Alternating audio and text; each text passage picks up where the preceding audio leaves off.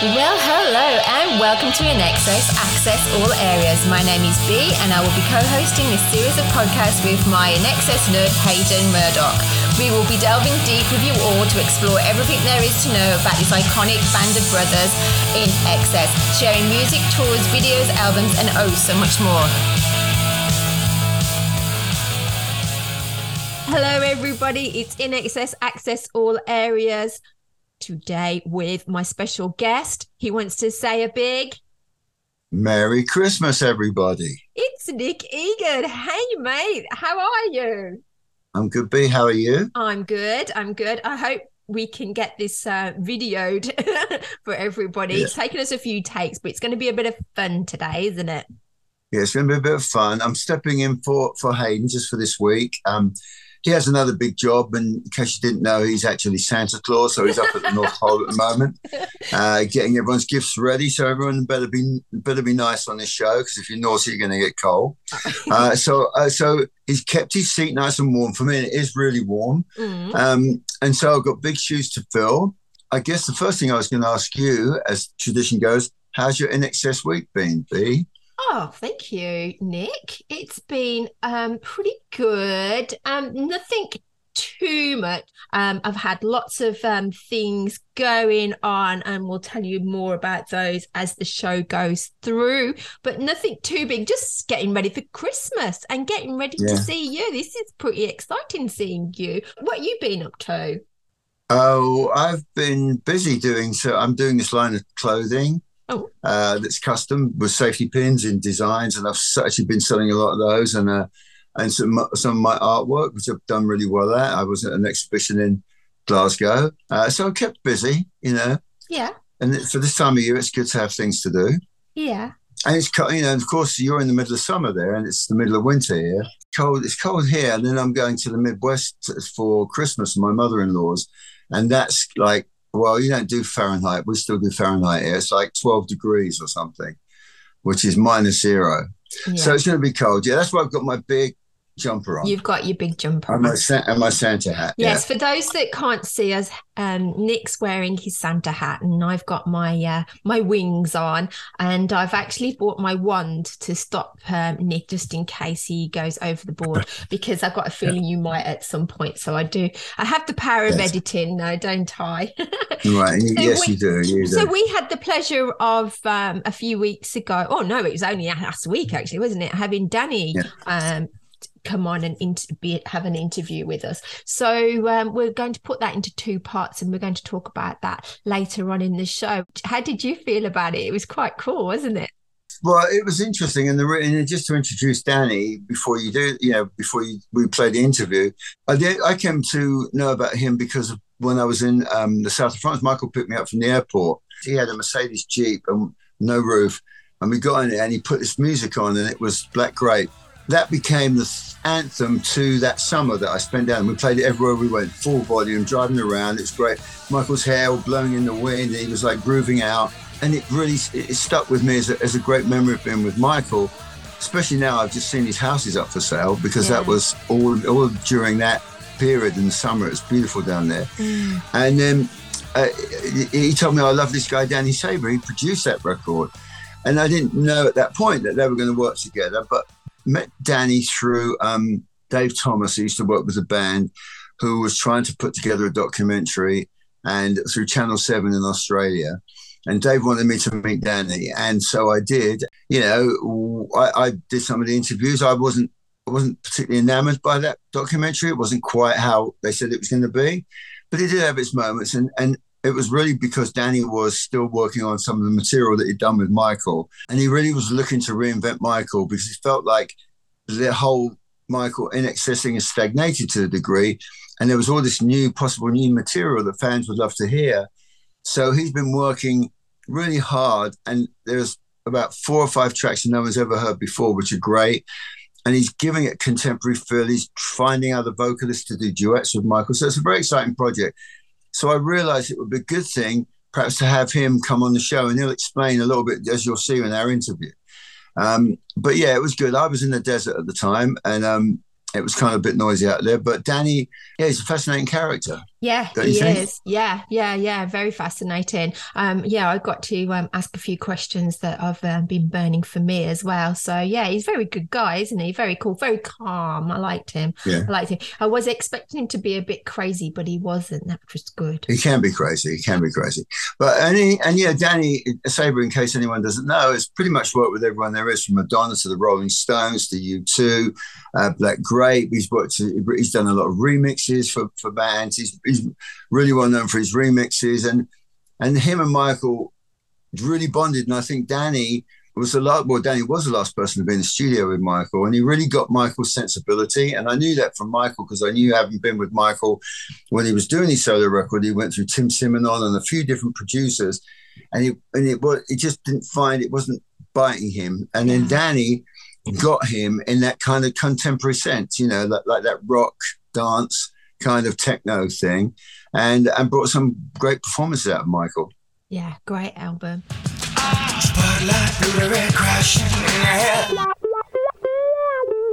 So baby, it's alright. So baby, it's alright. So baby, it's alright. So baby, it's alright. So we've got some patrons that look after the show with their monetary contributions, and you've done a nice little clip for them this week. Well, yes, I wanted to sort of, in the importance of this time of year, the Christmas, and the gift of giving and the gift of receiving, and for what you and Hayden have done over the past years, is been giving a great service, and at your own expense, and it costs you a lot of time, precious time of your own, away from your family. I felt like it wasn't take much for people to get the benefits of what you get as being a patron, as explained on the little commercial I did. And it doesn't even have to be, it can be a gift for somebody else. It could be a gift to yourself. It could be a gift to your kids. It could be a gift to your neighbor. But I think anyone that is a really true INXS fan should donate to this show, because it's the only really true INXS podcast that really matters. It's the only contemporary podcast that really has up-to-date analysis and news, and also has really, really special guests that are or have been intimate with the band in one way or another, either musically or via friendships or whatever it is. And you're not going to get this kind of a podcast anywhere else. So those of you who are listening that haven't signed up to be a patron, you should really consider it, because it's worth it, because it keeps the show on the air longer, and it also gives the show access to be able to get even more special guests on. Oh, thank you, Nick. That's really kind of you to say all of that. Yeah, it is a labour of love. We don't get any money from this, and it would be really kind of you if you could find a few pennies a month. It would only cost you $5 a month. I'm sure a bargain. It would be nice. Well, you also get these behind the scenes. So those of you who are patrons are probably going to be able to see me doing this interview with Bridget. So you get that extra thing where you get to see extra things, and there's special competitions. And I just think it's a great of all the bands, and I've done quite a few podcasts with bands that I've worked with in the past. This by far is the most in tune with the band, and not just the band from the past, because we all love that, but also the band and what each band member's doing for the future, and the contemporary things. It really keeps INXS in the public's eye. So it's a great job. I'd like to say hello to everybody outside on the highway. Let's all say hello to everybody outside. It's about 10,000 people at least. Hello. Well, hello to our honorary members: Tim Ferriss, Nick Egan, Mark Opitz, Richard Simpkins, Cameron Adams, Mary Woods, Darren Jones and Paul Jolie. Our patrons: Carmen, Laurie, Carrie Ann, Danielle, Sarah Markham, Sarah Camia, Dr. Jim, Katie, Lisa Mack, Anne-Marie, Susan P, Susan B, Foxy, Pedro, Mandy, Matt, Linda, Yvonne, Caroline, Amanda H, Amanda V, David, Tracy, Paul Bridges, Paul Buckley, Sandrine, Ella, Ryder, Tony, Erica, Abigail, Martin, Val, Jim, Matey, Kelly, Jackie, Sean, Sheila, Shannon, Helen, Brett, Suzanne, Laurel, Bard, Genevieve, Shelby, Manny, Laurie, Jill, Yari, Leos, Heidi, Paula, Lisa Urban, Angie, Nancy, Scott, Anthea, Maria, Nicole, Tracy, Darren, Vernon, Jamie, Diana, Stefan, Andrew, Georgie, Stephen, Keisha, Mark, Vern, Shane and Lachlan. And our special mentions are to Sue D, Joe Robbins, John A. Vink, Michael Spriggs, Glenn Davis, Paul Boozy and Jay Finlayson.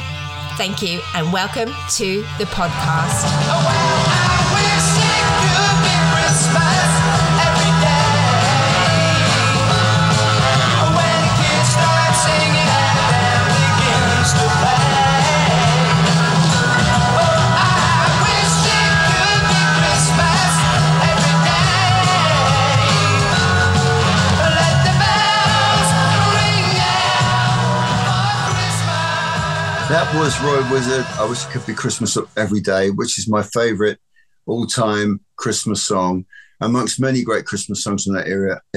It was really uplifting, and the kids singing at the end, I wish it could be Christmas every day. It's a really wonderfully positive, upbeat. Go to YouTube and you look at the Top of the Pops performance on it. It's great because they've used these school kids from in and around Birmingham, and Roy Wood was like, he looked like a wizard, a long beard. And these kids look kind of freaked out looking at him because some of them are about 5 or 6 years old. So that's my Christmas number one. And Christmas dedication, even though they're not Christmas records, I wanted to give everybody my top 10 Michael Hutchence INXS songs of all time for my list. Cool. All right. Well, give me the list then. Pass me the list this way.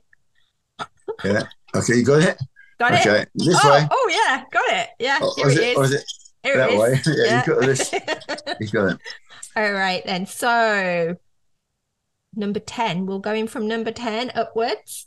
Okay, so your first choice. Oh, this is a really cool song. This is a really happy song, isn't it? Good Times by INXS and Jimmy Barnes.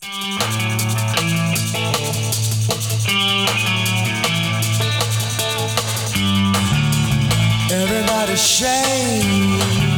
Everybody groove. Everybody shake.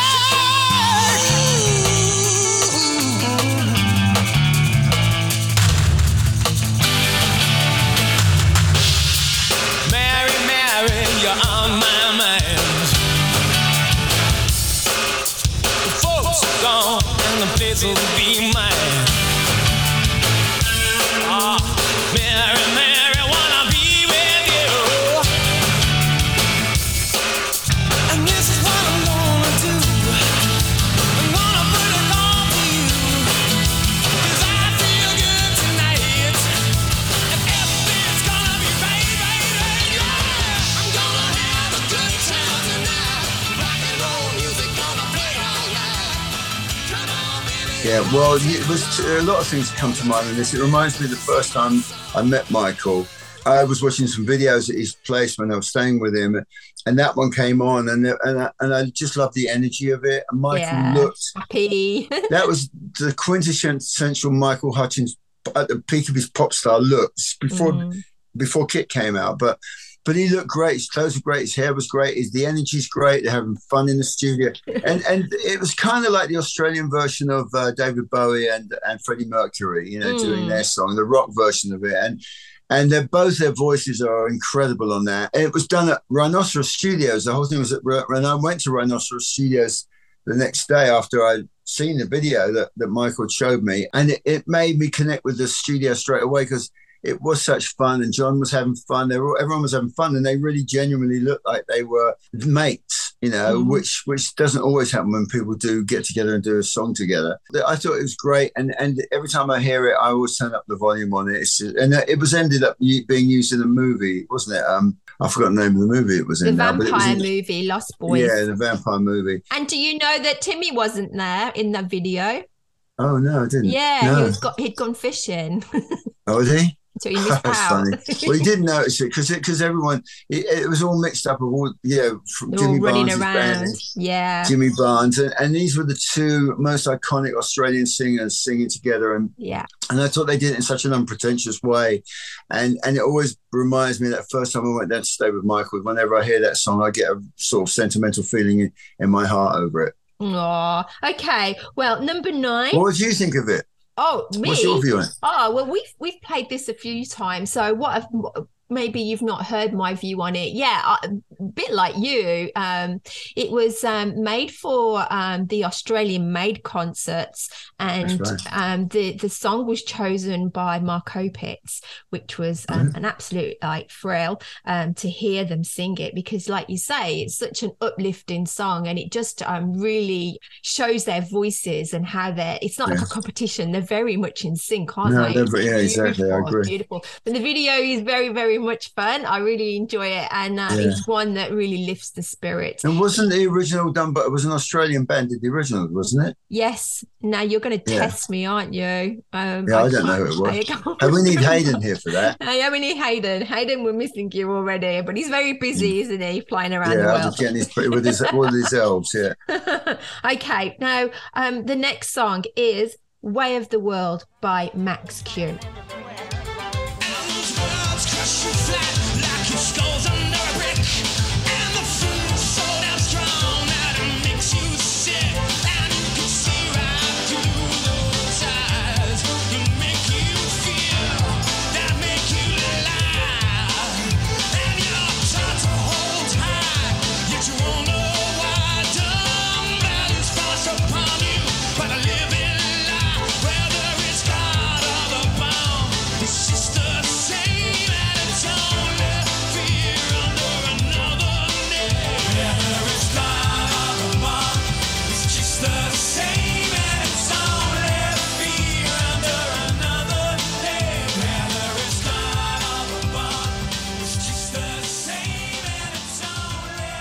There's a lot that goes into that. I was very much involved with the Max Q project, and Michael stepping out of the INXS glow into a territory that it wasn't used to being by himself. You know, I was there, Ollie was there, Brett was there when a lot of this was being made.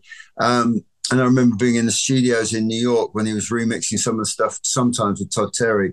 But this, to me, is one of Michael's best vocals. It's so strong, and you feel everything he's singing in it. And he told me that he actually sang it in the mixing room. He took a mic, and the normal thing would to be go into a booth, a sound booth with a microphone, so you don't get any bleeding of sound. But Michael decided to go into the room, the main room, with a microphone with a lead, and he ran around the room singing it to the people sitting in the room. And it just has that wonderful energy. I thought it was a great song. Another song that I still think to this day stands the test of time and really is one of Michael's great performances. And what's your opinion on that? Oh, me. Well, I do like it. It's not my favorite off the album. I must admit, I do like the whole album. Sometimes sticks out for me. But the one that I can never say because it's German, I think, is Ott van Rott.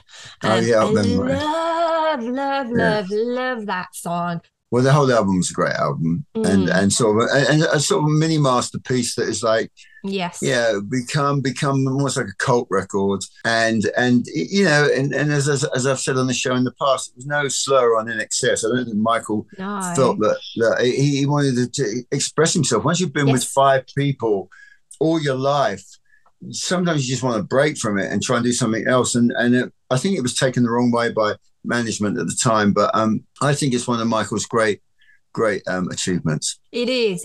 I mean, the band went off and did their own little things as well, or big things as well. While we're talking about Max Q, I don't know if you are aware of this, Nick, but Ollie is very sick at the moment. I heard. He's got Parkinson's. Yeah. Yes. So there is a charity fund raiser for him. So we will put that into the link as well if anybody wants to. I spoke to Ollie a couple of years ago, and he told me he was having medical issues. I didn't realize it was to the problem it was. And then suddenly he went off the radar and stopped returning calls and everything. So I was concerned to find out, but I understand Richard Lowenstein has started a fundraiser for him. Yeah, him and some other people. So yes, our heart goes out to you, Ollie. Yeah, absolutely. Yeah. We send all our love. Okay, number 8, Kiss the Dirt.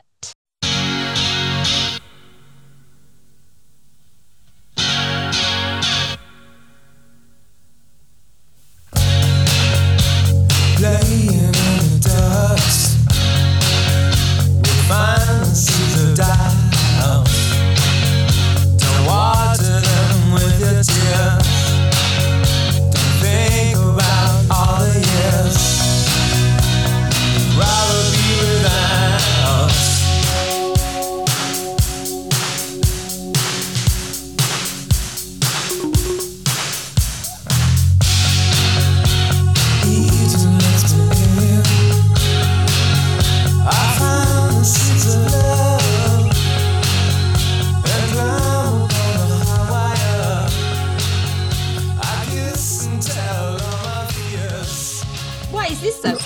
you?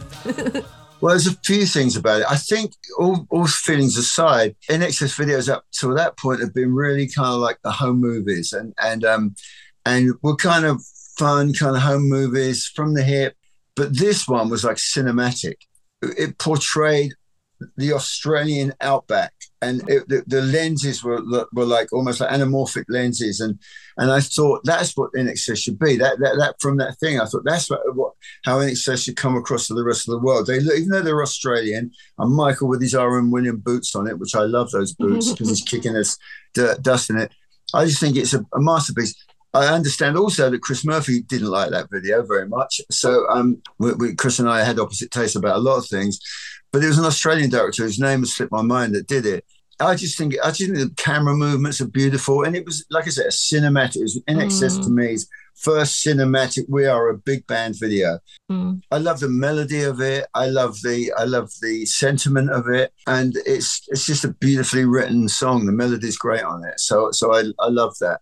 Yes, I totally agree. I mean, speaking to a lot of fans that are from America, when they saw this and saw the imagery of Australia, you know, it was just all and very sexy, very, very sexy. I mean, you know, Tim's got his shirt off at one point, and you feel the heat, don't you? You do.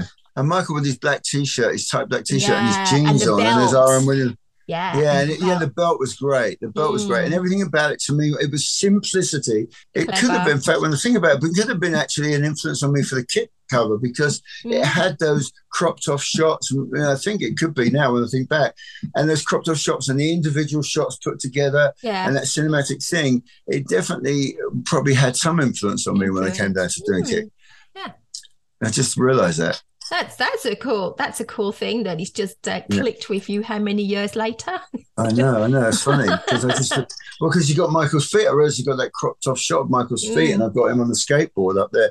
Yeah, great, a beautiful, one of NXS beautiful ballads. Really, yeah, I know sowing the seeds of lust. I love all those little things that he puts in there. Okay, so number 7, Beautiful Girl.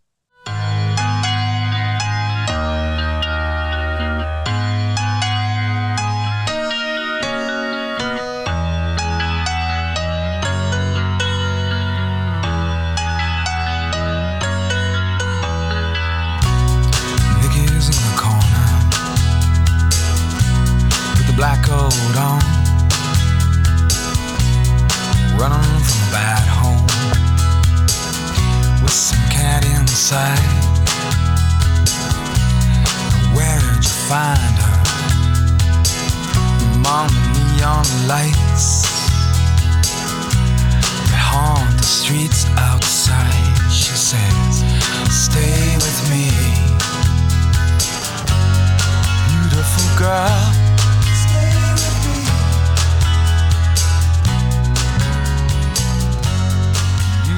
Girl, Andrew wrote the whole of this song, and I've got to say that's a testament to what a brilliant songwriter he is. And it's just, I mean, it's a beautiful girl, it's a beautiful song, but more importantly, it reminds me of my daughter Ava when she was born. And whenever I listen to that track, it reminds me of her, and she's my beautiful girl. And I think the sentiment that comes across in that video, and the video that Mark Pellington did was a great video too, because it was about women butchering themselves up for beauty and making themselves, you know, that we should love women for what they are and not for what magazines make them to be. So I thought everything about that song is a wonderful song, but in particular because it reminds me of my daughter. Yes, because of the little organ that they play, or the keyboards that they play. It's got like a childish feel to it, hasn't it? Like it reminds me of like a jewellery box sort of image as well. Like a wind-up thing. And it appeals in just a beautiful girl sentiment. I think, you know, it shows that Andrew is a quite a deeply emotional guy within, outside of this side that we tend to see of him sometimes. He's quite a soppy guy, really. and I think that is beautifully written. And again, it's the simplicity of it. I think NXS brought a lot of simplicity. It's a very simple melody, it's a very simple video, and Michael's vocals are great on it, and yes, it's definitely an NXS song I like to play. Well, that was number 7.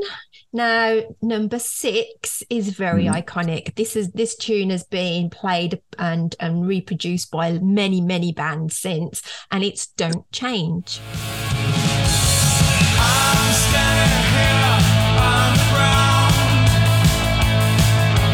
The sky above won't fall down. See you now and either in all directions. Resolution of happiness. Things have been done for too long. Don't change for you. Don't change a thing for me. Don't change for you. Don't change a thing. Yeah, how many bands have done it? I didn't even know that. Loads and loads. What? The special memory of that song for me was that when I met the band in New York and I seen them at Madison Square Garden, and Michael said to me, I was actually going to be in LA the same time as them because I was then working on a Psychedelic Furs record cover with Richard Butler. And I was meeting Richard Butler, and I said to Michael, I'll be in LA when you're playing. And he goes, you have to come to the show. And I remember, and now I live in LA. I didn't live in LA at the time. It was at the Greek Theatre, and I was late getting there, and I could hear the song echoing down the canyon, Don't Change. I mean, the thing about me with INXS, I was a late discoverer of the band. So I got into them at Listen Like Thieves. And so gradually I got this treasure trove of great music that I'd never heard before. So I was kind of overwhelmed with it, and to a degree, because there were so many great songs. And I could pick, like The Swing and Shabu Shaba and all these records that I'd never heard of before. Mm-hmm. Suddenly I got this thing about wanting to hear all the records, and Don't Change just was such a bittersweet song. Also, it's my wife's favorite INXS song. She loves it. Anytime it comes on the radio, she always wants to turn it up, and it meant a lot to her when she was at college because INXS were a big band in America, and she loved them. But that song in particular, Don't Change, was important to her as well. It is. It's an important lyric, isn't it? Don't change for you and don't change for me. Love it. It. Okay, moving on up to, we're halfway already, by the way. And number 5, What Do You Need? This is what you need. This is what you need. I'll give you what you need.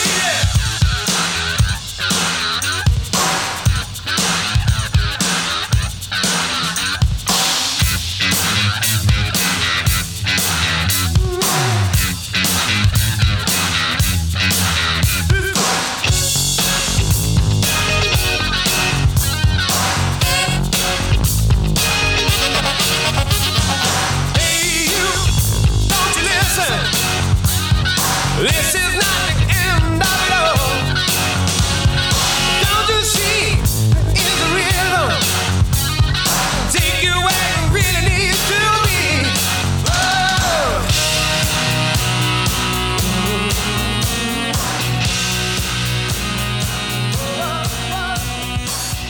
Well, again, this is a thing that is personal to me. As I was just explaining that, I didn't really know who INXS were.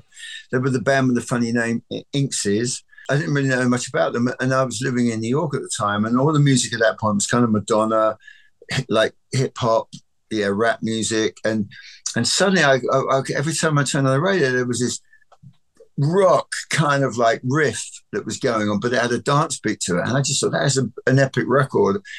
And again, to this day, the guitar riff that Tim lays down is brilliant. I was with a good friend of mine, Ali Newling, and we were walking along near Broadway, and I heard the record come out. I said, I love that record. And she said, oh, that's my friend Michael. It all came together really quickly. I think I've told this story before, but basically she said, that's my friend Michael. He's going to be playing here at Madison Square Garden. You should come and see him play because you and he would get on great together. And that's how it all began, really. From that, it's a great song again. And my whole thing of wondering was, how come I've never heard of this band before? How come I don't know more about this band? Yeah. A lot of that was because I'd lived in England and they weren't as popular in England. They were popular, but not as popular as they were, say, in America. But that song really really emphasized their dance rock element of the band. So you go from Falling Down the Mountain, Kiss the Dirt, to what you need. So you got a beautiful melodic ballad to this rocking out kind of record, and I think that showed their range of musical taste. So yeah, that's a really important record as far as I'm concerned. Yeah, it's quite important to me. It's my first song that I ever heard, really, of In Excesses. And we've spoken about, well, quite in depth about this song, that it's got lots of space as well. You know, it's one of those songs that it's got lots of beat, but you can hear everything coming in. Yeah. You know, it's got all of those beautiful like hooks that hook you right in. It was the one that I first bought as well. Yeah, and that was Chris Thomas's first, that's the album he produced before Kick. And I think that shows Chris's talent of making that rock. And you're absolutely right about the space, as it continued on to the Kick album. But that really like tough guitar sound, but with that kind of space within it. And I think that it was a brilliant job. And again, it was important because it brought me into the INXS. Not only just as I think it's a great song for INXS, I think it's a great song anyway, regardless of INXS. And it brought me into my relationship with the band, and in particular Michael. Cool. Okay, number 4, Just a Man. Moving into the last album.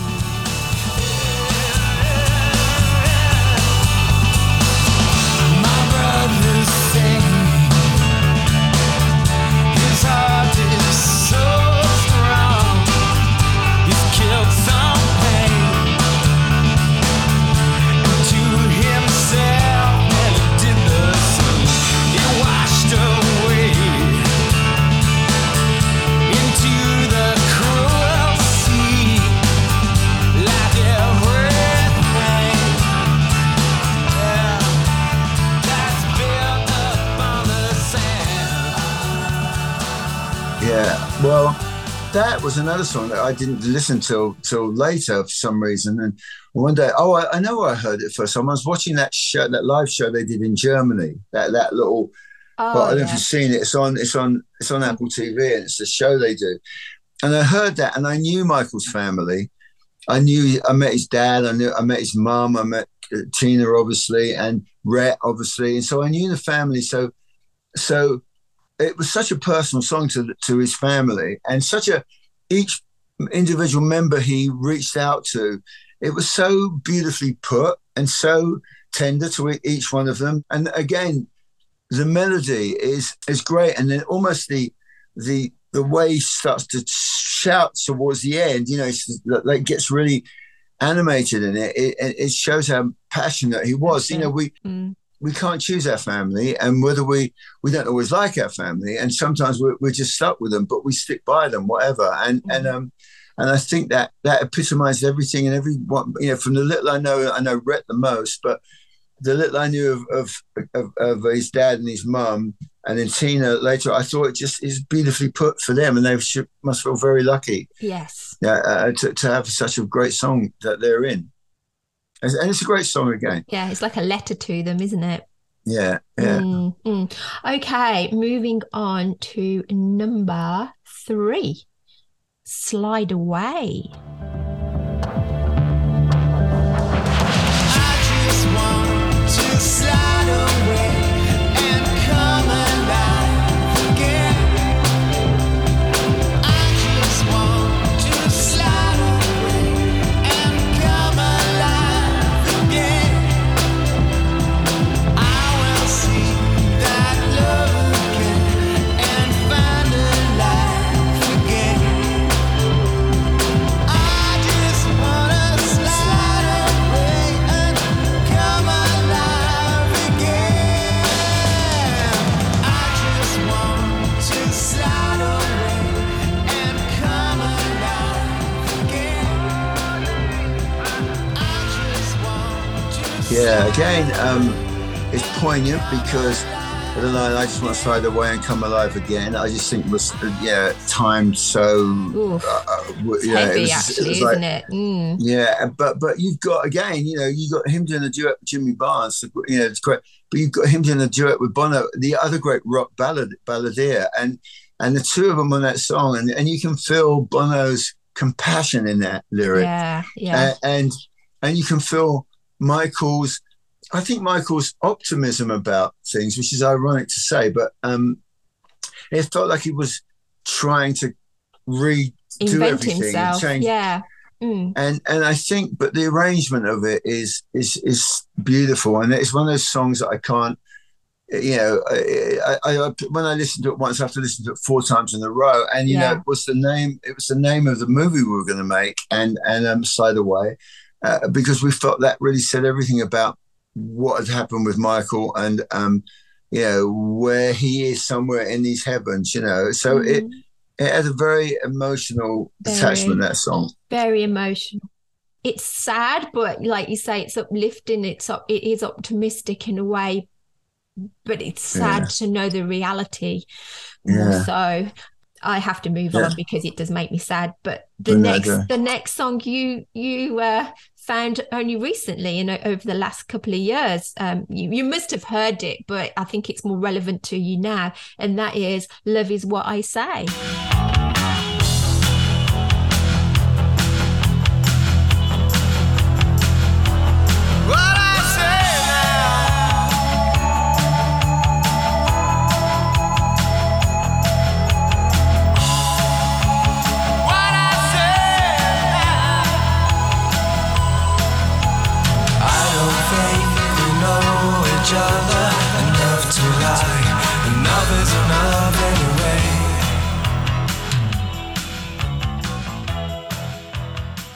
Yeah, I did, and that's partly because of you.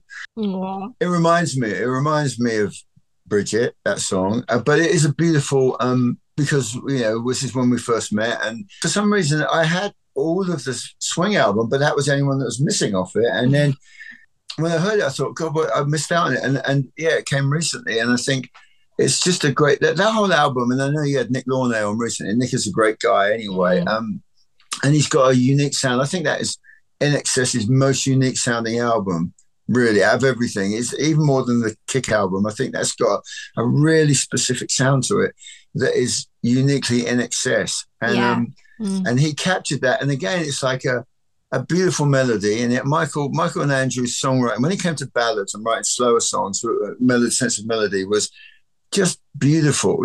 Again, his lyric, it's true. It's like he's definitely a poet. It's the way he put words together, especially on ballads, was really wonderful. So I love that song. It's funny that you should put that into your list, because we've just Hayden and I have just come off interviewing Gary Beers, and that was a song that he mentioned a bit that he wished that they'd played it more often, because it was one of his favorites too, and the Swing album is a very big favorite of his as well, just because he was allowed to be a songwriter on that album as well, and the fact that there is a lot of quirkiness, and it was more that was them before someone polished them up ready for Kick and made them into the mainstream. So it wasn't. I'm glad you put that one in there. Yeah, and I think again, Nick Launay, they've worked with some great producers. I mean, you can't Mark Opitz, Nick Launay, Chris Thomas, and then Danny Sabre with Michael. So they've been involved with some really, and Nile Rodgers got involved with them, remixing stuff. So they've got some really, really great people. And I just think there's something about what Nick captured on that record to be like a cozy, it's like a cozy record. It's a love record. And that's got Original Sin on it, which is a brilliant lyric from Michael. Yeah. But Love Is What I Say is a standout for me on what is a great album. Okay, and then last one, number 1, Need You Tonight.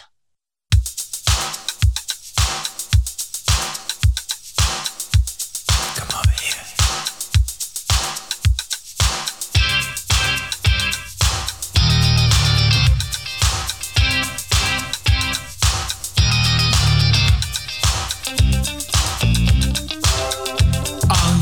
Is this moment 21st century's yesterday. You can care all you want, everybody does, that's okay, So slide over here and give me a moment. Your moves are so wrong.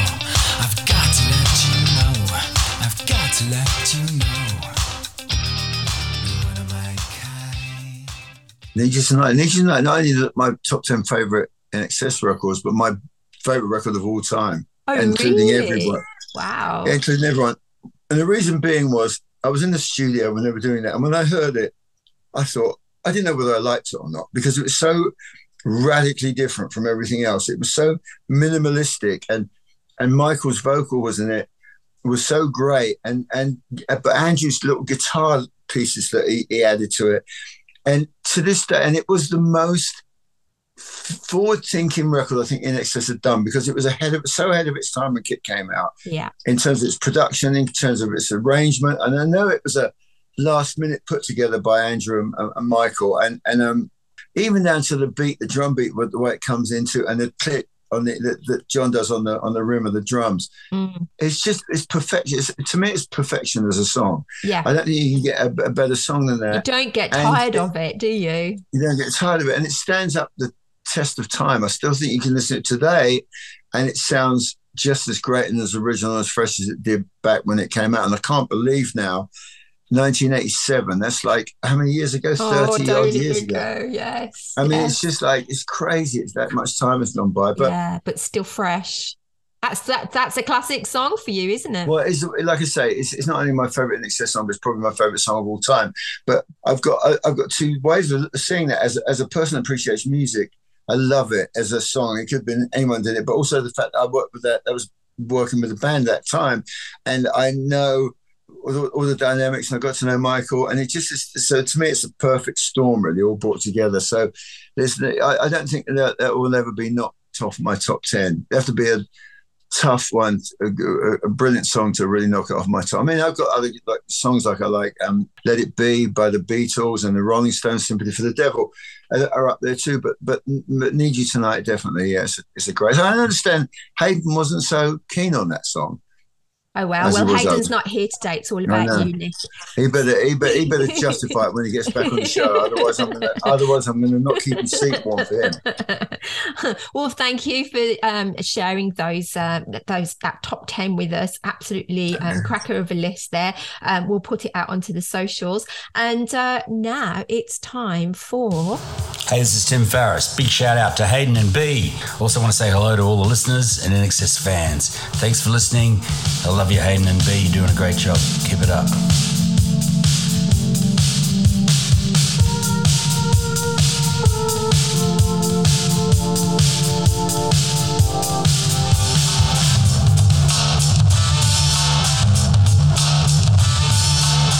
Hi, this is Ella from Middelburg, the Netherlands. You're listening to INXS Access All Areas with Hayden and B.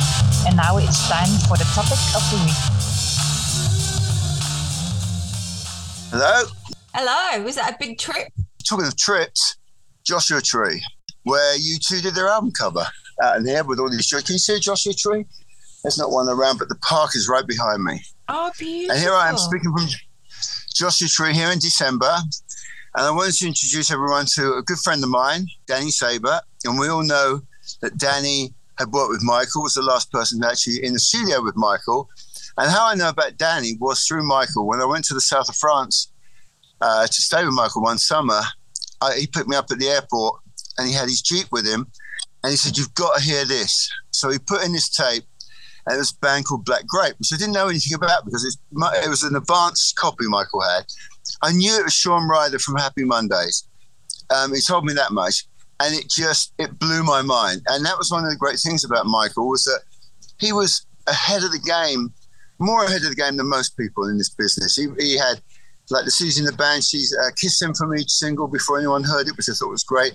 And we just listened to that tape over and over and over again. So it was kind of pretty much in the stars that one day I'd end up working with Danny. He'd been through a few producers he wasn't really happy with and tried some stuff. And then when he went with the stuff with Danny, there was a long gap in between that, really. And I'd never met Danny. And then he did the stuff with Danny. And Danny actually, ironically enough, is still working on the material because his belief in Michael as an artist. So welcome to the INXS Access All Areas podcast, Mr. Danny Saber. How are you, Danny? I'm good. How you guys? Pretty good. Yeah, real good. Thank you. Where are you speaking from, Danny? I am in Los Angeles, California, in Studio City, in my little Man Trap. I like it. Looks quite exciting there. I can see quite a few guitars and a couch. And the Black Grape poster, on the back. So, Danny, I just introduced you. Yes, having met you kind of musically through Michael playing the Black Grape tape. I wanted to ask you then, how did you meet Michael? Well, funny enough, it's not really that sexy of a conversation on how I met him. You know, he's approached my managers and said some demos. But just to pick up real quick on your little story there, because we didn't meet until later. We didn't meet until after Michael. We never met exactly. And you're the third person to essentially tell me the same story.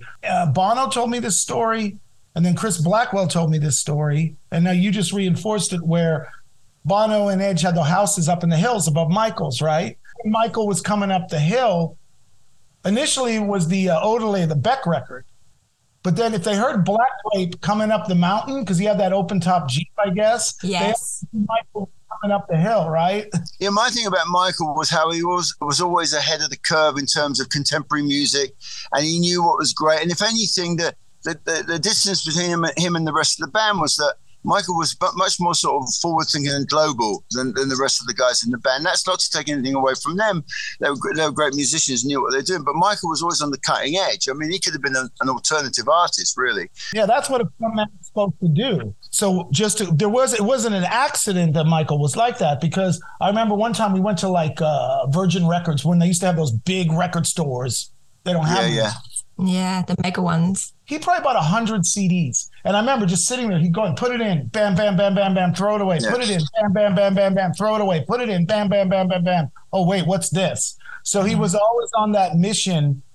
I don't even know if he knew what he was actually looking for. And I understand that, you know, he was always, you know, he was on that mission, you know, and it all was really rooted out of him just wanting to, explore. He was never complacent as an artist, and that's kind of where and all bands, it's not just INXS. I mean, I saw that with the Stones too. Of course. He's always pushing it out there. Keith kind of, and they're the perfect dynamic because they're very well balanced, meaning Mick was pushing it out, always trying to find some new way to reinvent or expand the sound of the band. And Keith is sort of tethered to the earth, so he didn't, and you just look at Mick to see the difference. I mean, that's like what you said, Danny. You know, the front man does do that. He's the front man. He's always looking out for what is new and what's happening. And the thing with INXS is they had lots of fingers in lots of pies. They were funky, they were rock. You know, they had it all going on, so they could move around. Michael ultimately was a big music fan. I think you'll find most bands are. You know, they're fans of bands, and they go and see bands, and they want to listen to bands. And Michael was definitely a big fan. He was a big fan of Black Grape. One of my questions to you, though, Dan, is the first time you met him, what was it he said to you? What was it he asked you? What was it he wanted from you? Well, initially, I mean, it was funny because, and I've said this before, you know, when it was one of the Black Grape record had been out for a sec. It had just kind of come out. So he was really the first, I would say like, you know, Sean Ryder's more like an anti-rock star. So he was like sort of the first real rock star, you know, going out to nightclubs, dodging paparazzi, expensive dinners, like that kind of stuff, you know. And I knew about INXS. They were unavoidable. Right. They were huge. But at the same time, I mean, I think I had a couple girlfriends that were in love with him. So it was always that sort of that guy. And I remember he called me after I had heard the stuff he was working on with Andy Gill. He called me, and I mean, it took about 30 seconds for the guy just to win me over on the phone call. You know, so what happened was he sent me these, you know, this batch of songs he had been working on with Andy. And the idea was for me to kind of come in and help expand and define the sound. That because he liked what he was doing with Andy. He knew it was good, but he still felt something was missing. So, you know, it was actually very defined. He knew exactly what he was looking for. And the great thing about it was, I think it was probably after the first day, maybe the second day we had been together working in the studio, we all went out, of course, to Brown's and, you know, did the town. And at one point he just pulled me on the side and he said, like, hey, mate, I just want you to know, you know, I'm really happy. This has not only lived up to my expectations, it's gone beyond it. Like, and that was one of the great things about Michael. Yeah, my memory of him going into the studio with you, and this is before I met you, was that he was really content. He was really frustrated, not frustrated by the people he worked with, but that they couldn't quite define who he was. And I think you were the first person, probably outside of Chris Thomas, that really could define who he was as an artist. So that was one of the good things that came out of it and continues to come out of it today. So what was he like in the studio? How was he as a performer? I would say, like, what happens in bands is it becomes like the changing of the seasons, right? Especially if they become really successful. It's like album, tour.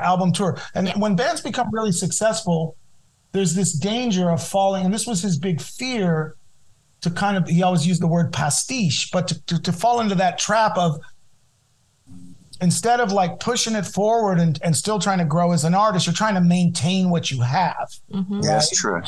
And with Michael, because he's not like a conventional musician, same with Alice Cooper, they're not going to pick up a guitar and show you but they can sing you stuff. They have shit in their head. And a lot of times in this situation with bands, and this happens with most singers, it's like, you know, hey, I got this idea for the guitar. It's like, shut up, and you're the singer, I'm the guitar player. So my thing was always like, because it was really just me and him, for the most part, when, at least from a writing standpoint, when we wrote together, it was liberating for him. Same with Sean Ryder. It's like, because I came from working with these rappers, and like these rappers would come in with like, okay, we're going to sample this, and this. And the musician in you's like, well, we can't do that. That's in C, that's in E flat, that's at 120. But they don't want to hear that shit. Yeah. So it's just like, okay, let's try it. Because I was just happy anybody wanted to work with me, you know, like when I was starting out. So I had already sort of that built into me, and I had been doing remixes where I was taking stuff and building it around vocals. So it wasn't always starting with the music. So I kind of was able to maybe relate to him in a way that. Can I interject? You know, of course. Can I interject, Nick? Can I just, because I've just been reading up about you, Danny, that, you know, you were playing bass and keyboards and you were mixing, and that was just on Black Grape. Was Black Grape your first major group that you were in? Yeah. So what happened with me was I was in a local band in LA, and the girl I was in a band was a band called Issa. She was called Issa June. And we were sort of doing this world beat, industrial electronic music, but this is like in the late 80s. I mean, there's some video of it I just put up. I found it one of our last shows, and I was running 2 samplers live, and the sound guys would look at me like, I need 4 DIs. They're like, but we had a live drums, bass, full band. So I had always I got a guitar at 13, but then I had like a drum machine and a keyboard at 15. So I had always come out of that, you know, and, cool thing about the situation with her was she had an 8-track and I had a sampler, and we pulled all our equipment. And when we weren't working together, we had a little clubhouse in the back of her dad's house, and I could bring people in and just work on demos. So I started producing anybody that would come. Wow. And, all right. You know, so that's really what set the table for all of that. And yeah, I'm like a multi-instrumentalist. So You are. What would you say is your instrument of preference, or was it your best at? I wouldn't say I'm best at it, probably not, but I just wanted to be a guitar player. You're a great guitar player. Yeah, because I could tell by the way you arranged and produced that group, the Gulps. The guitar's got a great sound on it. That's cool. Yeah, well, yeah. And I thought another thing that sort of just worked out in the stars for me was that I just wanted to be a musician. I just wanted to be a guitar player. Mm-hmm. But then I realized sort of early on I had a knack for sort of putting stuff together. In those days, you know, if you weren't Eddie Van Halen, man, like, you know, you weren't going to survive. There was a lot of amazing guitar players, but there weren't a lot of guys with samplers who could put tracks together and double on keyboards. And so I just sort of naturally gravitated to putting things together. And Alan, I could tell you. Yeah, which is perfect for someone like Michael. And you're ahead of your time in regard to that. I think that's the kind of madness that Michael did appreciate. Like the trying to do everything, throwing tapes in. How much work did you work on with this Agent Provocateur? And was Michael influenced by that as well? Because those albums are fantastic. Yeah, well, funny enough, so like what ended up happening was he sent the demos over of him and Andy, and then I sort of coordinated a trip to go back to London. And part of that trip, I think I might have been either initially just going to see Michael. Somehow the Agent Provocateur record came up. And at one point, I was able to talk Michael, because I loved working at Real World Studios, Peter Gabriel's studio. Yeah. But it's out in the country in Bath. And Michael wanted no part of it. He's like, Oh. man, I got to be in London. I got to be in London. Like he wanted, I'm like, come on, man, it'll be good for you. Let's go up. Oh my God, it would have been I brilliant. dragged his ass up to Bath. I think I got him up there for a week before he finally like lost his mind and had to get back to civilization. Oh. And but it was awesome because the agent. I think at one point I had every room booked in that place. It was crazy. So there was definitely a period where those two things overlapped. Right. Because for the first 5 or 6 months of the release of the Black Rape record, I was in LA. So I would go out every week and buy the NME and the Melody Maker, but I wasn't in England. I wasn't really feeling it firsthand. And I remember Sean called me one night. He's like, mate, you'll never fucking believe he's knocking about with us. And I'm like, yo, fucking Strummer, mate. He's like, he just fucking discovered E 40 years ago. He had just discovered E at like 40, and he was like going. So he was at all the shows and stuff, and then that kind of set the table for Mike and Joe to work together. And Michael actually got up and performed with Black Grape at the Brixton Academy, didn't he? Yes, he did. funny enough, again, I go back to London. I had just started working with Michael. I had never played live with Black Grape. So they were on the road, and I went into like Nomis with a rehearsal tape, a cassette of the set. And I literally jammed along to the set a couple for a day, and then I just slotted right in. And that was the first gig I ever did with them, which was terrifying. I had never been in front of an audience more than maybe 300 people in my life. And but then Sean was so great and generous because I'm like, can Michael play? Can Johnny Marr play? Wow. That's right, because they both, that was great. They should have recorded that. Yeah, with Johnny as well. Whoa. You know what's interesting about that? And then, so cut to 25 years later, I had always had a recording of that. I know the label was recording a lot of our shows. So I had a really good recording. But some fan sent me that video. It's on my YouTube channel. So I went and resunk the recording I had. And obviously there were no phones. So I don't know how they got this footage. They must have snuck in a video camera because it's like up in the sort of rafters, but and I resunk it up. So there's a really cool version of it. Oh, you'll have to give me the link to that one. Yeah, we'll put all that stuff up because there's a killer version of it, and it's Michael. Unfortunately, you don't really know Sean forgot that Johnny Marr was on stage. Well, I thought that Sean Ryder was always very gracious to those people like Michael. You could tell he was I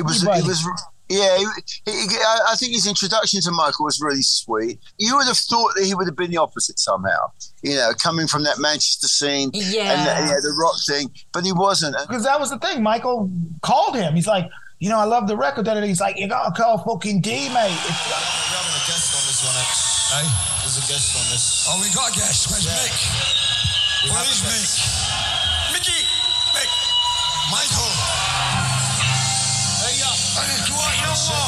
We just love rock and roll. And let's preach to me.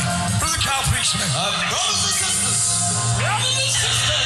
Ladies, the white wolf is like the shadow of the dead. I will fear no evil. Because the Lord are with me. Can I get a witness? I said, can I get a witness? Can I get a witness? No, get out here,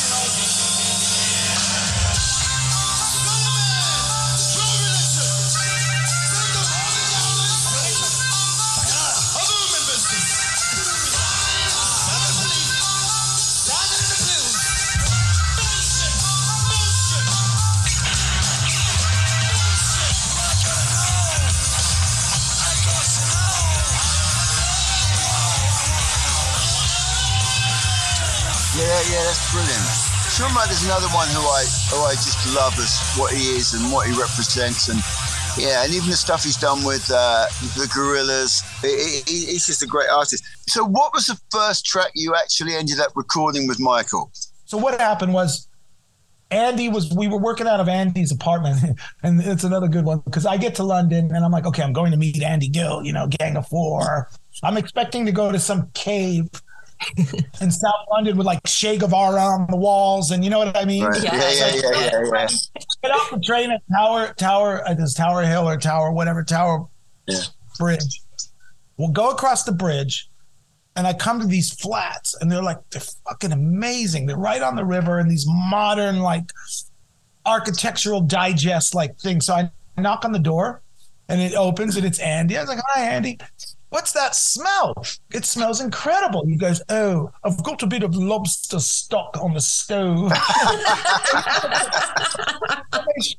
So here, I'm thinking I'm going to meet this like power to the people communist. He's like, I met Hugo, Hugo Burnham from the Gang of Four used to be down at Michael's house a lot, and they're very public schoolboy-ish, well, those are always the ones that are like that, aren't they? Yeah, no. It was like Joe Strummer. He was the most radical in the test. Che Guevara was educated. He was a doctor. It was like, that's all the way that goes. But let's not go there. Anyway, right. yes.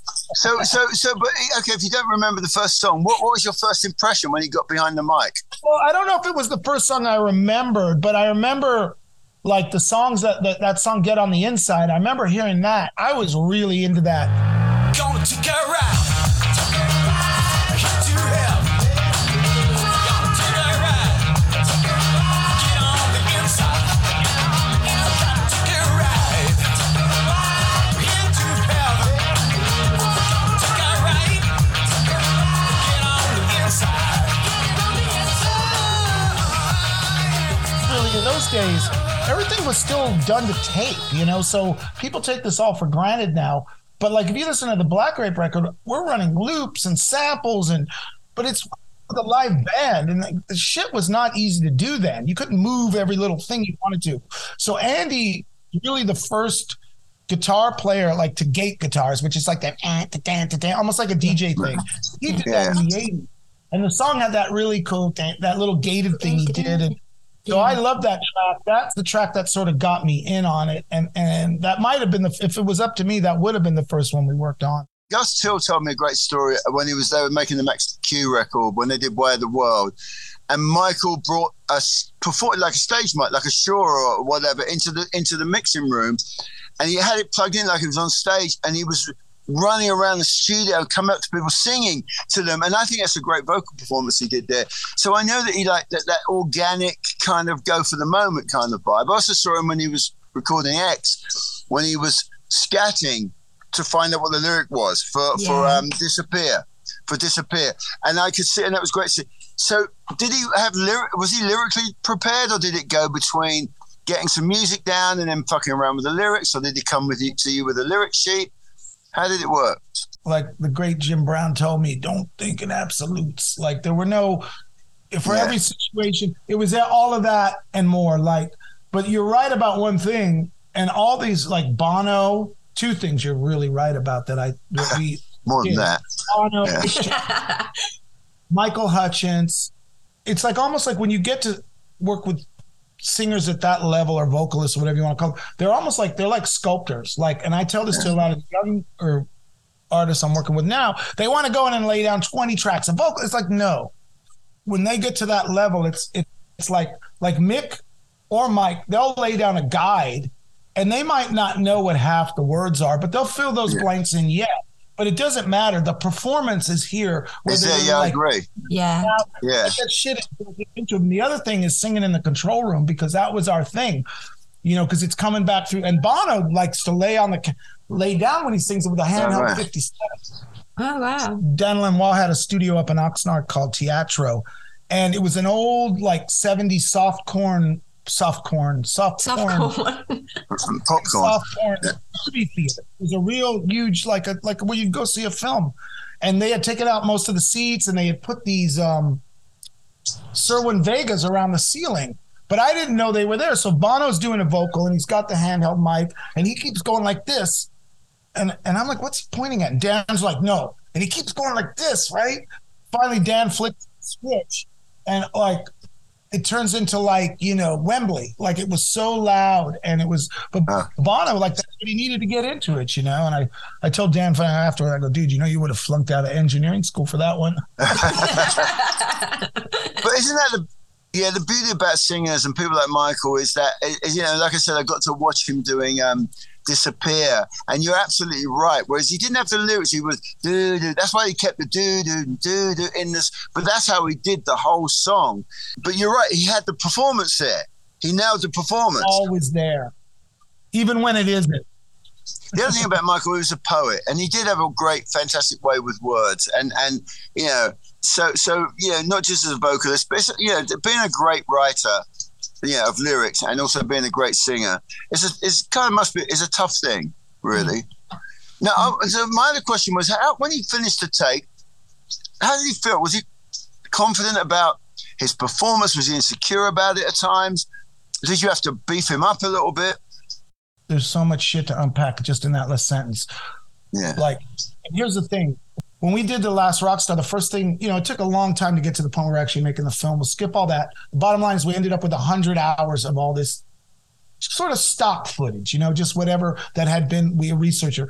And as I was going through it, not only did I really have a great appreciation for INXS as a band, and the caliber of consistently excellent records they made, but then something occurred to me. When you think about this, Michael's lyrics, he was singing about interracial relationship, heavy shit. Because it was rap and dance music. Yeah. I don't think he or even the band as a whole really get the credit they deserve for how good the fucking material. That shit was. You go back, they didn't really make any shitty records. They didn't have any shitty songs. Everything was at a certain level. And see, that was the other thing. With him at that stage, because everybody knows the whole Oasis incident. Yeah, I didn't really get it. It's I always say, half of me wishes I knew all the shit I know now. I could try and transfer back then. Yeah. Mm-hmm. If I was the guy I am now, I probably wouldn't be because Michael wanted someone young and fresh that got it to work with him, so he didn't want some experienced, not that I'm jaded, but some guy that's been in the business 30 years. There's no way around it. You just know shit. You just know. Yeah. Yeah. We were at the Brit Awards because Black Rape was nominated, but Liam was at our table the whole time. Then Michael was there. So we were all sort of together because, Liam and more Liam than Noel, I think. But, they have a lot. Sean's like the godfather in Manchester. Yeah, he is, yeah. And anyway, that shit went down. And I don't know if I saw Michael again till the next morning. And I kind of made a little wise, a joke, oh, yeah, hey, has been or something like that. And I looked at him, I go, really? I go, dude, come on, man. You can't let that shit bother you. No, he was really affected by it. Oh, it was humiliating for him. Well, it was public, wasn't it? It wasn't just said. It was said live in public. So his confidence, that's probably not the same guy. Maybe you were hanging out when you guys did Kick or whatever the record album you did. It wasn't probably the same guy completely, because it's different. That was the whole point of why we were doing what we were doing. He was trying to define his sound and just in the public perception of him, after all the shit had gone down with all that, that he was getting way more tabloid coverage. And I know it's probably hard for people under a certain age to understand this, but in those days, and that was his worst, it was becoming self-fulfilling prophecy. That was his worst nightmare. Mm-hmm. To be more famous for being famous, then people were losing sight of the fact that he was a great fucking singer. I agree. Exactly. But he was losing sight of it himself. It was a very distinctive period when, after he did Kick, and I've told this story on this website before, I was at my house in West Hollywood and there was a knock at the door and there's this guy with short hair and glasses on, and it was Michael. And because before this he was the hair, and it was a very conscious decision for him not to be seen as a rock star. He was over that thing. That's when he went on to do the Max Q record. And I've often said this: he wasn't looking for commercial success with that record. He was looking for credibility. It didn't bother him that it didn't sell. He was a millionaire by this point. It didn't bother him that it didn't sell, even though it could have sold a lot more than it did. It was more a question of him making a creative statement. And so I think the great thing about you was that you were the last person and you took him to that part. And I give you a lot of credit for the fact that, having known Michael, he was really happy with what was going on, because from Max Q on through various people, he wasn't kind of finding it completely what his niche was. And I think you understood him. And you were absolutely right. It's because you were younger, you were experimenting. You weren't Chris Thomas, who'd been through the Beatles and Roxy Music and was a very studied but great producer. You took him into areas that he felt comfortable with, he felt he belonged in. He wasn't just a rock star, he was a musician. But with the rock star comes all the other attributes, which are the paparazzi and the girlfriends. And I think he got a little bit distracted by all that himself. He wanted to come back to his roots. Well, the beauty of being with Danny is there's no band to actually put their two pennies in. It was all Michael. He was able to get it out of his head. That's right. Yes. Yeah, he was very excited about his music. The impression that he was secure. He was insecure. He was moment to moment. There were moments of that, but the vast majority of the time, you know, he was still Michael Hutchence. Like it was, you know, like I didn't have to talk him into playing with Black Rape. Like he was fucking into that shit. But I remember like weekend before he went back to Australia that last weekend, you know, I had to like beg and plead. I'm like, come on, man, because we were doing this thing at the Viper Room. I'm like, just come up and do one song, man. We've never really got to play. I forgot we did the Brixton thing. I'm like, you know, I never got to be on stage with you. We got to do one song together. We were gonna put a band together. I'm sure with it, me and him and Andy, and we would have put a whole thing together and taken it out. But then once he got on stage, it was like all the things that make him so great, though, and all the things that made him so like in tune, like his sensitivity and his ability. Like he was always like, I think he always saw himself as the underdog. Because I remember after that Viper Room show, and there was some band I had worked with, and the singer guy was there. They were a local band, and they had known me before, like I had any real big success. So the singer guy was trying to like throw me under the bus in front of Michael. He's like, yeah, Danny's really good with the music. He was a British guy. He goes, but he's not very good working with singers. And Michael looks at him and goes, well, mate, he's working with me and he's doing a pretty good job. Yeah. You know, so he would always defend. Like that was his it was. And He did that. We did that with me with the Kit cover when Chris Murphy didn't want it. Michael said, "You know what? I want this. Is a great cover," and he stood up to Chris Murphy. So he was very loyal in that respect. When he liked you, he was very loyal. He's another leader, pretty head on the block. Got enough axe to grind.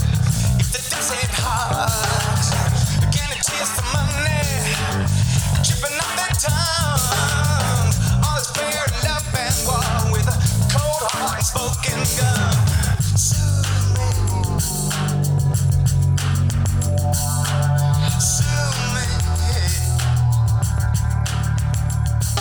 What's the perception, do you think, between you and INXS, the band? Not with Michael, but the rest of the guys in the band. Did you get any feedback from them, or any comments, or did you feel any animosity? Or look, the funny thing was, again, I was so young and naive. I remember at one point specifically saying to him, because he's like, we had to take a break so they could go do Elegantly Wasted.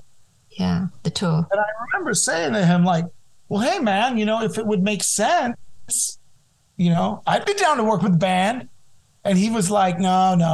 But he was very protective about it. He was like, you know, he wasn't like dismissive, or he was never condescending or dismissive. Some of the things I think, even with the whole Oasis thing, he didn't get mad at me, which he easily could have done. He didn't. He just was like, you know, whatever. He never was condescending or dismissive. He just was more protective. Like, no, I don't want to bring you into that situation right now. And I know he really wanted to keep it separate. Even when the last Rockstar came out, you know, my whole thing is like, first of all, without INXS, nothing I was doing with Michael would mean what it meant, right? So let's be real. Like, INXS is the reason Michael Hutchence matters as a solo artist.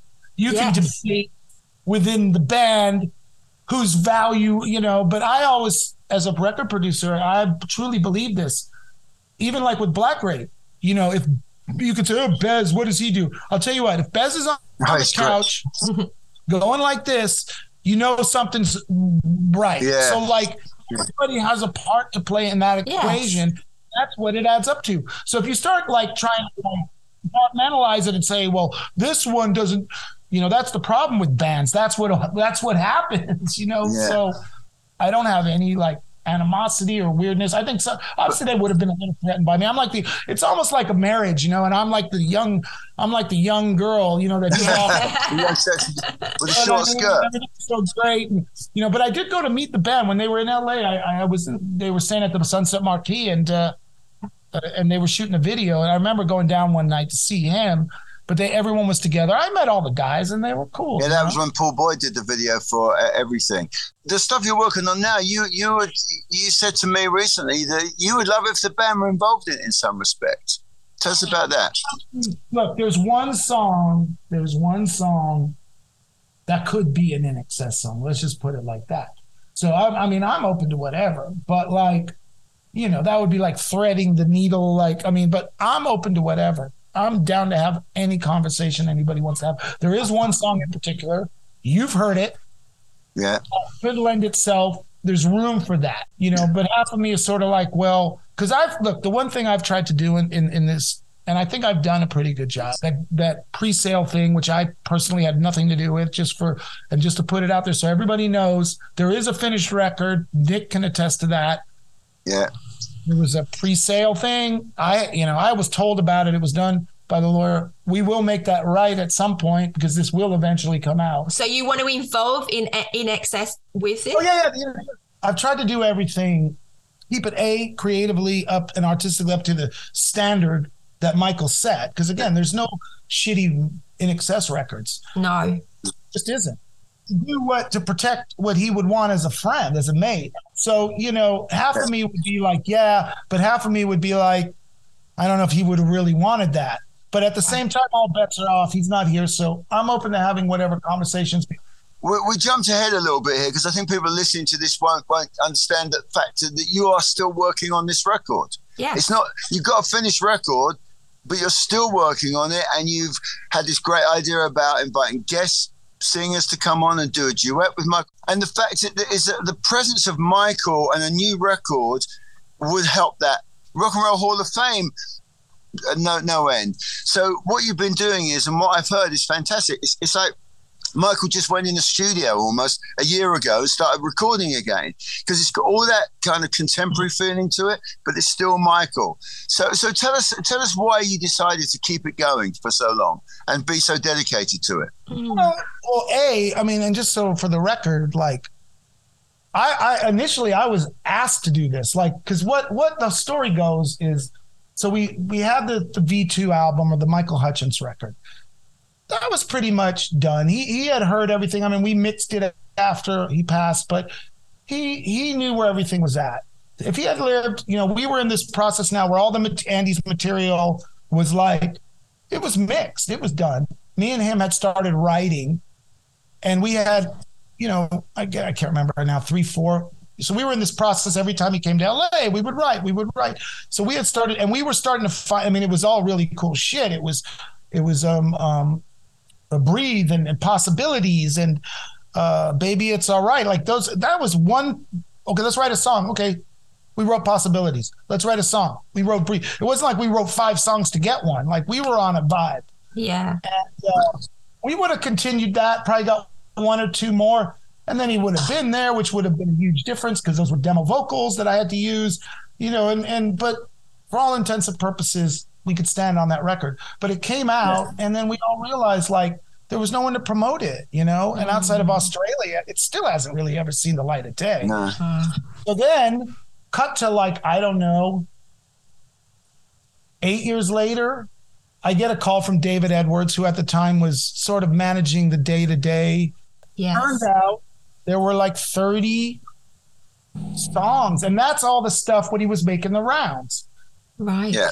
On 2-inch tape. So like just even to hear him was a pretty big undertaking. So we got everything digitized.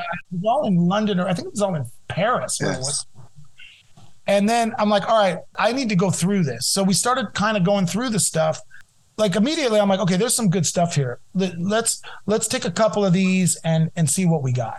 So I like finished a couple of songs, and we realized, okay, we probably got, if not a full album's worth of stuff, maybe we can repackage it with the V2 stuff, even the Max Q, who knows, and package this whole thing, which will lead to the In Excess thing and the Rock and Roll Hall of Fame. But we knew, it was like, well, if we're just going to put another record out, we need something to promote it. Like, and no documentaries had been done yet. Nothing had been done other than a stupid Behind the Music, and I think an Hollywood Story. Then we went on this odyssey of, let's go. We'll just make a movie. No big deal. I can produce a movie. I'm a record producer. But by this point, though, Danny, Dave Edwards had nothing to do with In Excess anymore.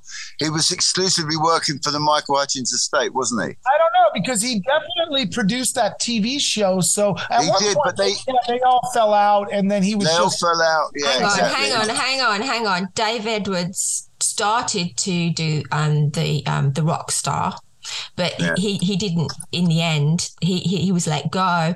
So what's this? David Edwards was still part of Michael's estate. I don't think that's right either. No, it is right. It's absolutely right. Because Dave Edwards approached me about doing a documentary about Michael. But Dave Edwards approached me about doing a movie about Michael Hutchence, which I did. We wrote a script. It was called Slide Away. So far,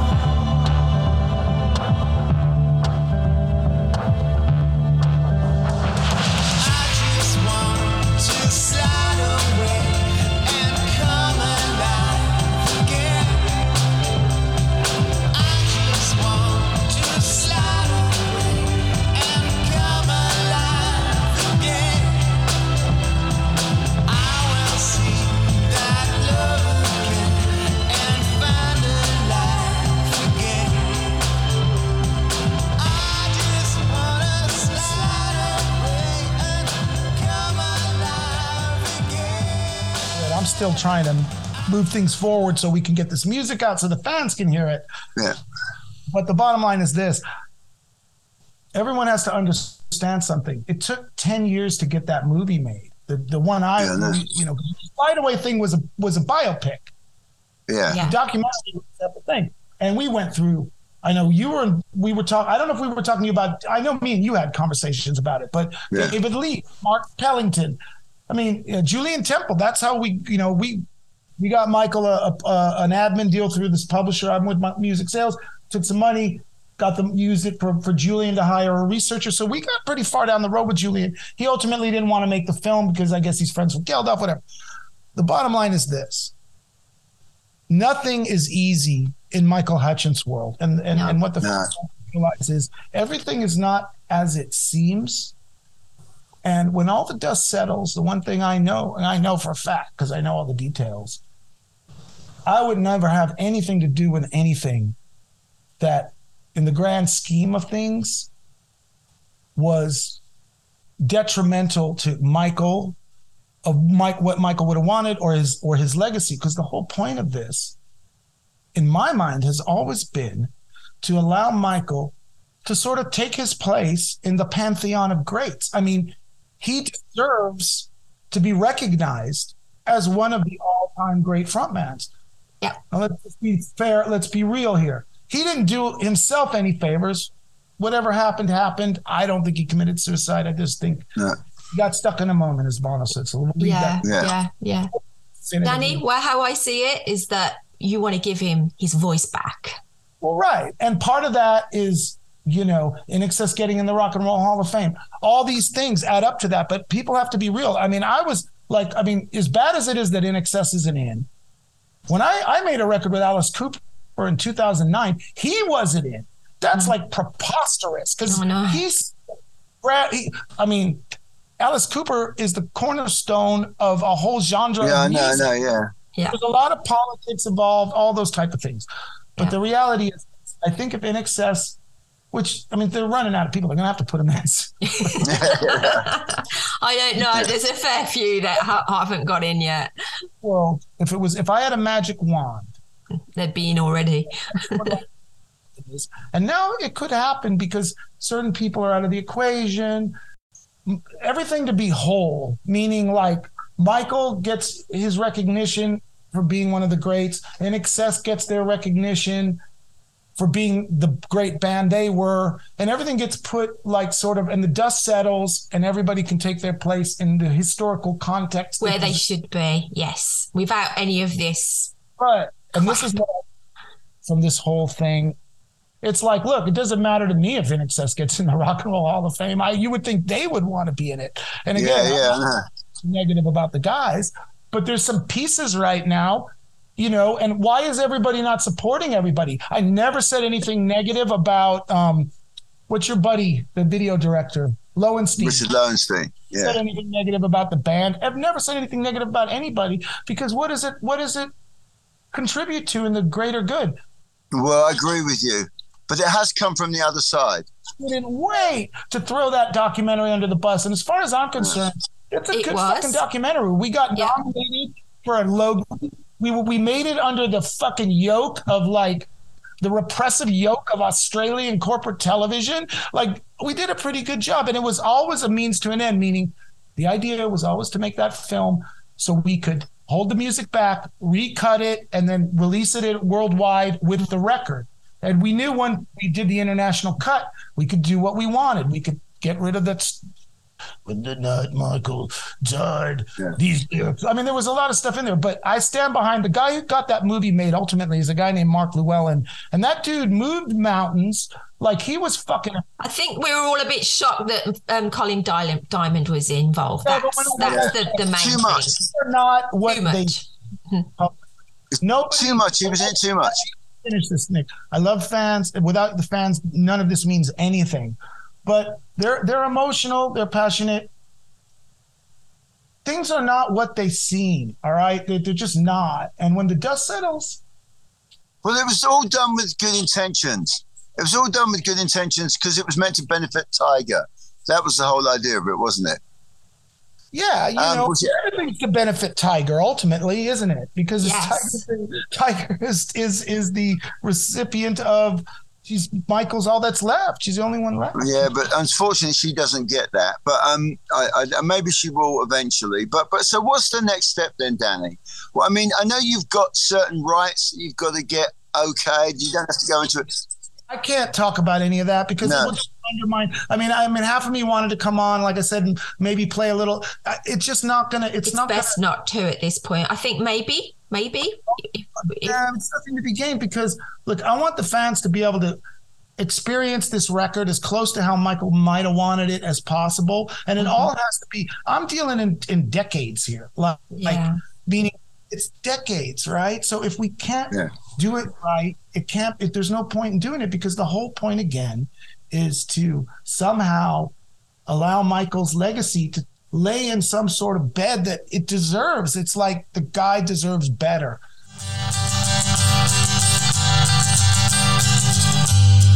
This is Sheila from Birmingham, Alabama. This is Susan from Cincinnati, Ohio. Hi, this is Maite from Montreal, Canada. This is Suzanne from Los Angeles, California. And that's a wrap. So, that was the interview that both Bridget and I did with Danny Sabre. What did you say? I thought it was great. I mean, I thought he was very compassionate and very passionate about his music and his legacy he wants to leave for Michael. Yes, he was. He was very good, wasn't he? I really enjoyed it. I can't wait to share next week's as well. But this week was really awesome that, he just took us back in time. And I felt like I was in that studio with Michael and him, actually, when he was talking about some of the things that they were doing. Yeah. And the bit of Black Grape and how it all began, really, with Sean. Yeah. Yeah, and that was all, and that kind of stuck in my mind as being a memory I had in the south of France, and I didn't realize that Danny Sabre had done that, or even that Michael was going to be working with. I don't think Michael knew that it was going to be working with him, but as you can tell from the interview, that Danny really believed in Michael and believed in Michael's legacy and believes that Michael should be there, and he believes that INXS should be in the Rock and Roll Hall of Fame. And I think that's a good place to leave it from his point of view. So I know you're very up on getting this thing to happen, and Danny's given it some positive feedback on that. But it's great interview. Well done. Yeah, no, well done you too. I'd like to also encourage everybody to try and find the Black Grape with Michael on YouTube. He hasn't had that many likes and views, so I would stress to go and have a look at that, because it's actually really good how Danny's taken the music and married it up with the footage that the fan did really far away as well, because you see him pan out on that as well. So that's got Johnny Marr from the Smiths there too, and it was at Brixton Academy. And the good thing about Shaun Ryder, and I always liked him because he was such a character, is that he was very Michael, as we know, we've talked about the Oasis thing. And Shaun Ryder to Oasis was like a kind of a god. But Shaun treated Michael with the utmost respect and as a rock and roll icon, which is what Oasis should have done, really. I think that was a big deal to Michael, that he got that much respect. Yeah. off air, you mentioned something about possibilities that Danny did with Michael, and that there's a cover version of it. Who's that by? Well, there is. Well, I know that Danny is one of the songs that Danny would like to do to get Michael to sing a duet with is possibly Possibilities. He would like to bring a female part into that song because it's a great song. But I was asked a few years ago, 6 years ago, to do a video for an actor that was on Neighbours called Dan O'Connor. And he'd made his record and he'd done a cover version of Possibilities. And it was a good version of it too. And I don't know whatever happened to Dan. He was the nicest guy. And I made the video like Collateral, that film Collateral with Tom Cruise, where he plays an assassin. All right. I had Dan O'Connor in the back of a taxi. He was going to go on a hit to someone because I wanted to make it darker. But it's available for you guys. You could probably post a link of it on YouTube. But yeah, it was it's a great song, and it was a good cover version. Oh, well, shall we play out on it then, Nick? Yeah, because there's a lot of cover. You're very into the cover versions of NXS and everything. This is one of the cover versions of Michael. Yes, we should play it to it. Bridget, it's been really good fun doing this. Got to thank Hayden. I'm nowhere near as good as Hayden, but you know what? I learned from the best. I'm sure he's going to be exhausted after his trip around the world, but yeah, it's been fun. It's not an easy job to do. No, it isn't easy. No, all respect to Hayden. He does an amazing job and keeps me going because I'm a little bit off the beat. So I didn't know how this was going to work with both of us being a bit crazy, but it's worked. You kept me on on track. So that was good. All right. Well, we miss you, Hayden. Please come back. Oh, it's a goodbye from me, Nick. And it's a goodbye from B. Goodbye, everybody. Bye.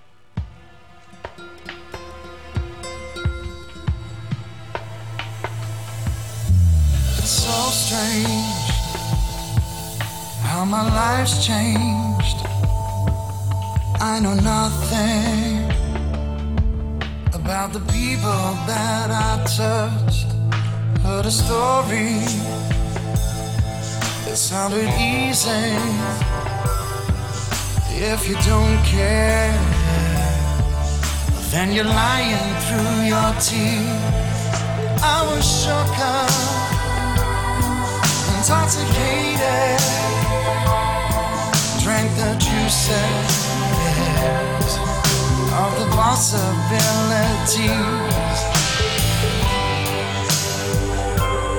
I'm so alive. If you told me nothing's perfect, hearts are broken, nothing's free, I could show you why it's worth it. That's the way that it's meant to be.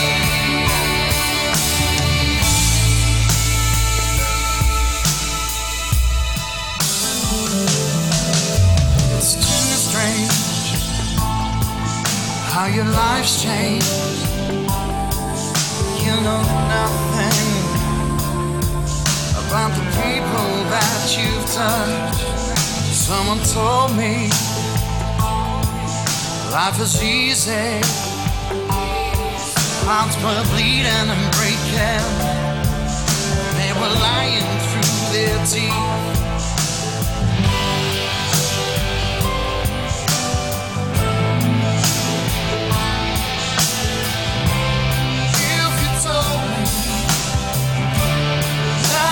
Perfect. Hearts are broken. Nothing's free. I could show you why it's worth it.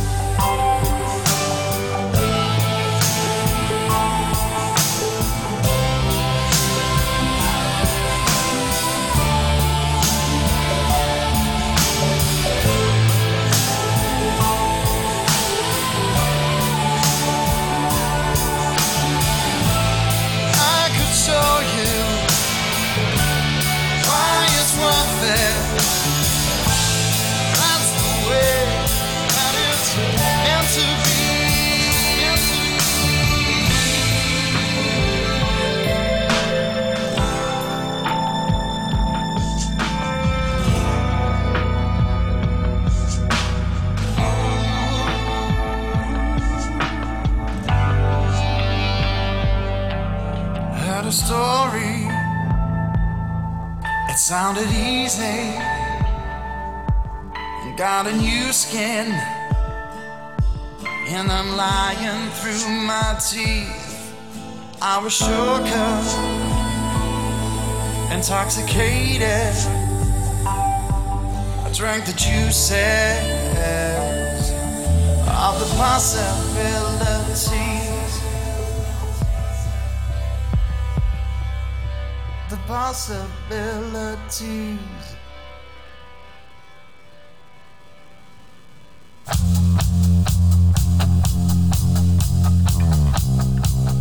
This is the Dutchie, and you've been listening to In Excess, Access All Areas with Hayden and B.